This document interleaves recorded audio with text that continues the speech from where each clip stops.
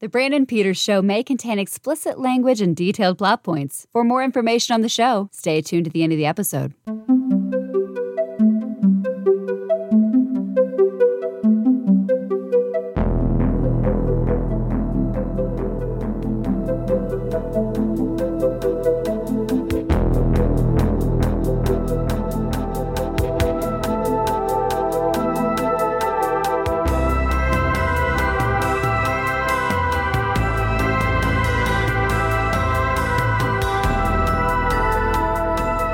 And now, here's Brandon. Welcome back to Old Space Show. I'm Brandon, and this is my co-captain, Jim. Hello. Welcome to Moonbase Alpha. This installment of Old Space Show follows our continued episode-by-episode travelogue through the first season of Space, 1999, where the moon is knocked out of orbit, wandering through the far reaches of space, the population of its human-built colony hoping to stumble upon a new home. Today, we are talking about the 7th episode, Missing Link.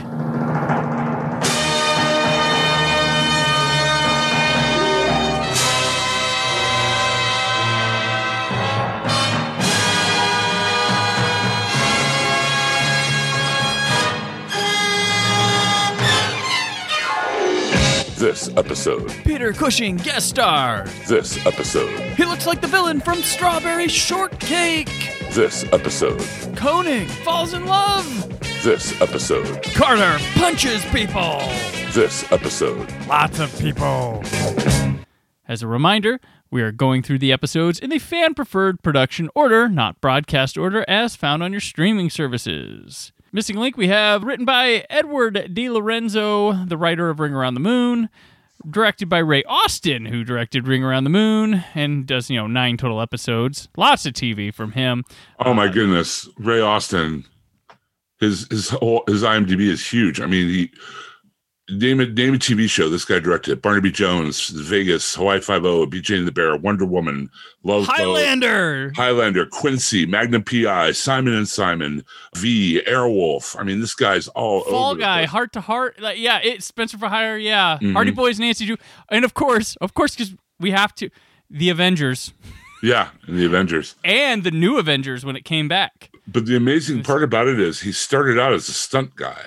Yeah. Like he's had a whole stunt career. He was in The Dirty Dozen as a stuntman, the Ron Ely Tarzan movie, Cleopatra, the Elizabeth Taylor, as a stuntman for like a decade, and then switched to directing and then to writing. So, interesting cat, for sure. He is, but he's under the shadow of a bigger cat that's in this one, Peter Cushing. Yes. We just had Christopher Lee. Now Peter Cushing. And now we go to Peter Cushing. And a gold-plated Peter Cushing at that. Yes. We'll get to him. But yeah, I'm a huge Peter Cushing fan. Who isn't, man? Come on, those Hammer movies I grew up on watching them on Saturday mornings. So. I mean, he's one reason, like the original Star Wars, that's a factor that appears in no other movies, like that makes it stand with where it's at. Like they have, one end of the spectrum. You got Alec Guinness, and then you have Peter Cushing, and Cushing is tremendous. Like there's only been one villain to sit next to Vader and be as intimidating as Vader. Yeah, when you can stare down Peter Darth Cushing. Vader, who's like a good foot taller than you. Yeah, that's some presence. But yeah, he holds his own in the company of him and the Emperor. It's just incredible. So this one features after Koenig's eagle crashes on the planet Zeno, his soul is captured and scrutinized by a resident alien due to the fact that we humans appear to be their missing link. We get Koenig and Carter going off alone. Once again, this is a thing that seems to be a recurring theme. Hey, we're going to send the commander of the entire base off to this dangerous mission, right? And they almost crash, and then Koenig gets hit on the noggin, right? And he's bleeding and stuff, and he's we get a gash. Yes, a big gash of ketchup on his head, right? A gash which they get all their money's worth out of throughout the next couple episodes. Right. They keep using it over and over. He's knocked down. They're trying, the medical team and everything, to get to him. There's an episode of Star Trek where Kirk is all by himself wandering around the Enterprise, and that's what this is. The only person on Moonbase Alpha is somewhere someone is playing a theremin. Yeah. And they never show who, but you hear the theremin in the background. And then he looks out a window, take a drink, and he sees his own flat line there in Moonbase Alpha. Yeah.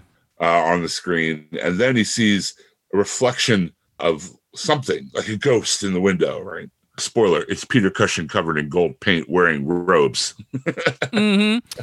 He looks like, I don't know, Jim, if it's going to be a memory for you, but like my childhood, he looks like the bad guy from Strawberry Shortcake. Yeah. The Pie Man of Porcupine Peak. Yes. The Pie Man, he looks like he's him. Like, that's what he reminded me. That hat especially. Yeah, that's what tipped it off. The gold skin and the long white hair made me think, made me think of something. Yeah, that hat definitely is the evil Pieman situation. But the rest of him, he's kind of dressed like a Flemish glassblower in a weird way. Right. He's got like the long robes and the long hair, but then he's painted gold. You mentioned Koenig walking around. I like this wandering around. So if they had a weird crew on that ship that crashed, it was Koenig, Carter, Sandra, and Bergman. Right. She normally gets left back at Alpha. Same with Like, I don't know what that group was up to, but that's fine. But the wandering around emptiness, that's kind of a trope I like. To see. Yeah, they've done it a few times on this show, and like I said, others. Sandra, I mean, in D&D terms, she has like an 18 constitution, man. She's always getting hurt, knocked around, beaten up, knocked over. I mean, and bad things happen to her, like people dying. Yes. her partner dies. Right. Like, all kinds of bad stuff happens to her. Super resilient. So anyway, like I love the sequence when Koenig is by himself, right? He goes down to Command Central, and he looks up on the screen and he sees this art that looks like it's from an album cover by Yes. Right. We have a guest artist for this episode, no doubt. And she also, so it's Joanna Dunham, and she also plays Vanna, the daughter of Peter Cushing's Ron. Well, she was in a few Hammer films like The House of Drip Blood and stuff. But they said they would go to the lobby and they're like, "Hey, anybody? Any of you guys busy right now? We could use a guest." But there's this whole sequence where like Koenig is in command, right? He looks up on the screen and it looks like, I don't know, it looks like the art from the side of a van from the 70s. It looks like prog rock art cover, right? And then as he's standing there, he like starts tilt-a-whirling around, like he's like spinning. And like the camera is like distorting and he's spinning it around with the screen, and like it's just a really funny sequence. And then he wakes up in a universe entirely made of bed linen and fog machines. Yes. 500 million light years from Earth.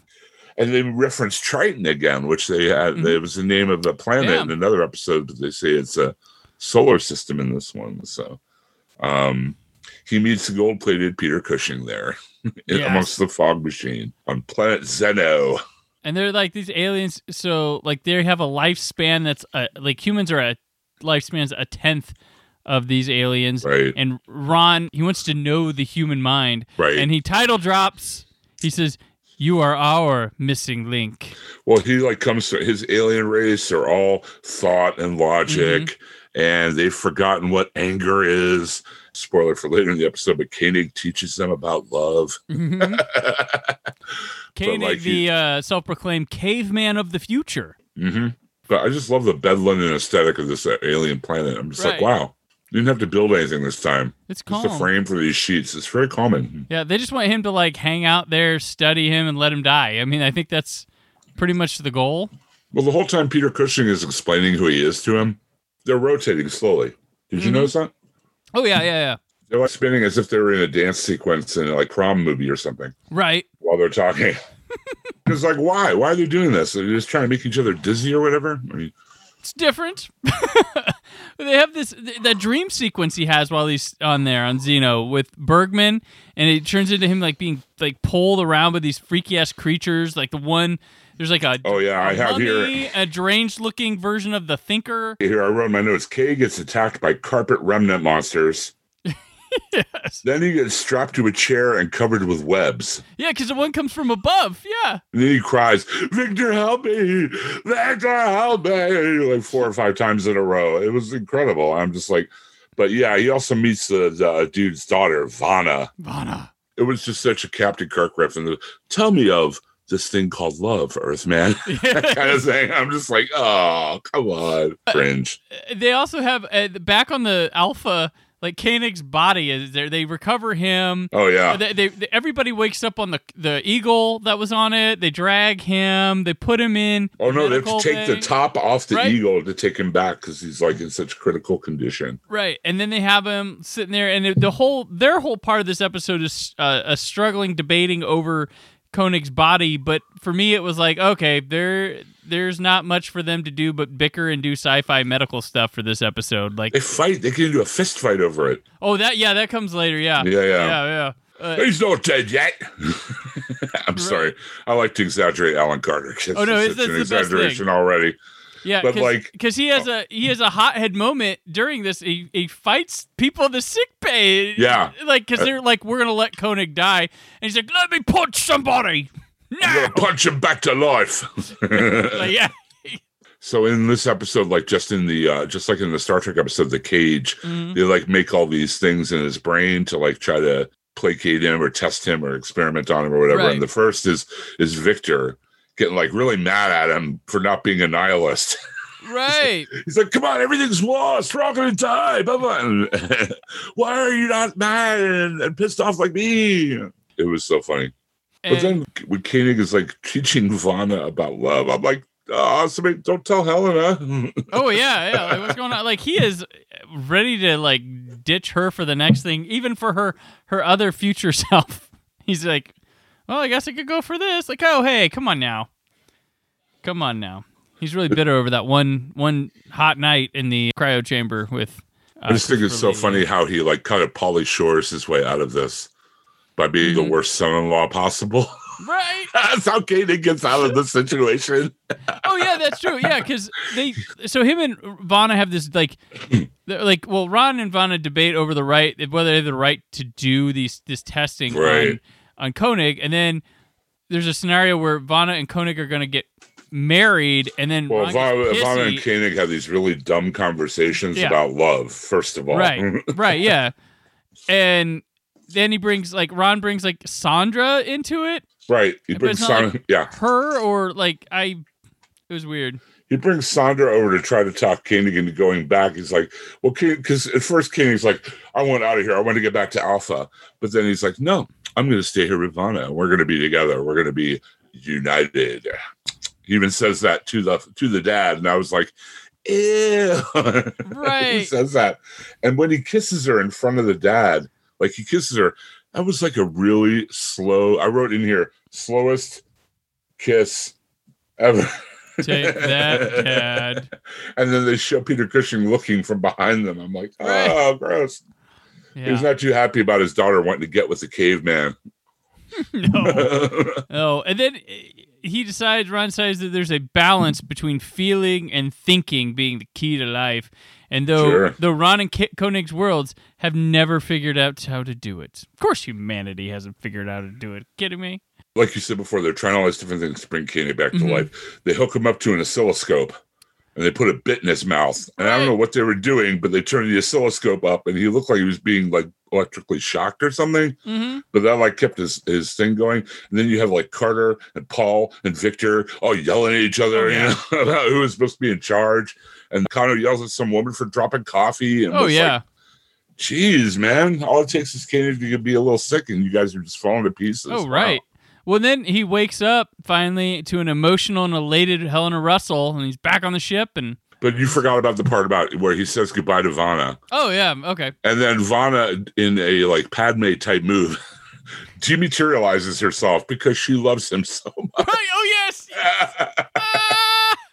I'm not going to exist anymore after tens of thousands of years because you're so awesome, Koenig. Oh, she gave in to feelings. And whenever they left a room, I noticed too, they would back up. They would like slowly back into the fog. Like they wouldn't walk, they'd like be rolled off into the fog. And then, like you said, the very end of the episode, Carter's in there. He's fist fighting two of the security guys. It's great. No, I laughed. I died when that happened. Oh my God. They got everything you have stereotyped onto this guy come true. Like if it's I'm gonna punch him back to life. like seriously, we've been joking about like pulling some exaggerative stuff on Carter, and it like happened, and I was like, "Oh my gosh, this is what Jim is talking about every time." It's true really though. This guy. He's the alpha of alpha. Oh, yeah. Yeah. But I love the little thing they had on Koenig's chest. It looked like a cross between a TV tray and a light bright. Oh yeah. They use that all the time. Yeah, they'll use it again later. Yeah. I love the fake tech on this show in a major way. Oh no, I geek out over it. It's like, wow, why would I have such a small CRT? I don't know. I love it all. But they're like literally fist fighting and beating each other up, and Helena's like, please, stop. And it's hard to call security, and security's fighting him and everything. And then Koenig just wakes up and smiles at Helena. Like nothing happened. Like, hey, what's up, baby? Yeah, I was making out with a gold lady, but you don't need to know that. I had another side job here. Luckily, that alien erased Sandra's memory, so she doesn't know. She can't tell. No idea. Right. This episode kind of dull for me because they really had no idea what to do with anything other than the Koenig story, and that wasn't enough. They should have had all the people of the Eagle have this happen to them and see how they all react in different ways and see how humanity has an impact on these aliens. Rather, Cushing probably was the budget maybe for this episode, but they had to make the most of what they could with him. There's something here with this, but it's not it's like one person story. It's that whole, Slaughterhouse-Five, Star Trek The Cage, Human Zoo riff, right? And I mean, we've seen it before, but it can be done interestingly. What if they captured like him, Helena, and Victor, and you could have seen like what they could have tried to do and what environment they would put them in to try to get them to be on their side or whatever. I mean, it would have been more interesting. But you needed to involve more of the crew in this story rather than, and then you can still have your bullshit. Are we gonna let him live or let him die thing? But do it with like Dr. Matthias, Kano, Sandra, and Paul back at the spaceship, and let some of the main players go through this sort of feelings versus logic debate story going on in their own different ways, because you have the man of science, you have the leader, you have Helena. They could all have had different aspects and seen how they could influence those aliens rather than just Koenig, who was maybe one of our flattest characters to do so. I would love to see somebody riff these. You know what I mean? Because like these are eminently riffable. I'm watching it and I'm just like, there's a scene where Cushing comes out and he goes, "You're not a prisoner. You ought to be our permanent guest." And I'm just like, whoa. I had to put that in. It was so good. But just seeing him in the white hippie hair with the gold paint and the Renaissance garb, it was just like, wow. I'm just trying to think of the costume designers. What we got back here?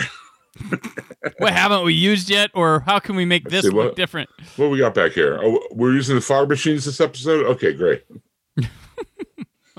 Although Ram's daughter did remind me a lot of Glinda the Good Witch. So. Oh, yeah, true.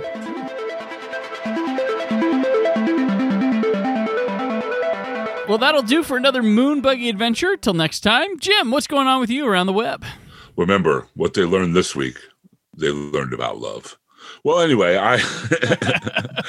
every week, Nothing's On. Me, professional comedian Donnie Salvo, and Mr. Daryl Taylor talk about entertainment and TV and movie news, all the news that doesn't matter, in our own knuckleheaded kind of fun way with 100% shenanigans turned all the way up. Nothing's On. It's available at the TaylorNetworkPodcast.com.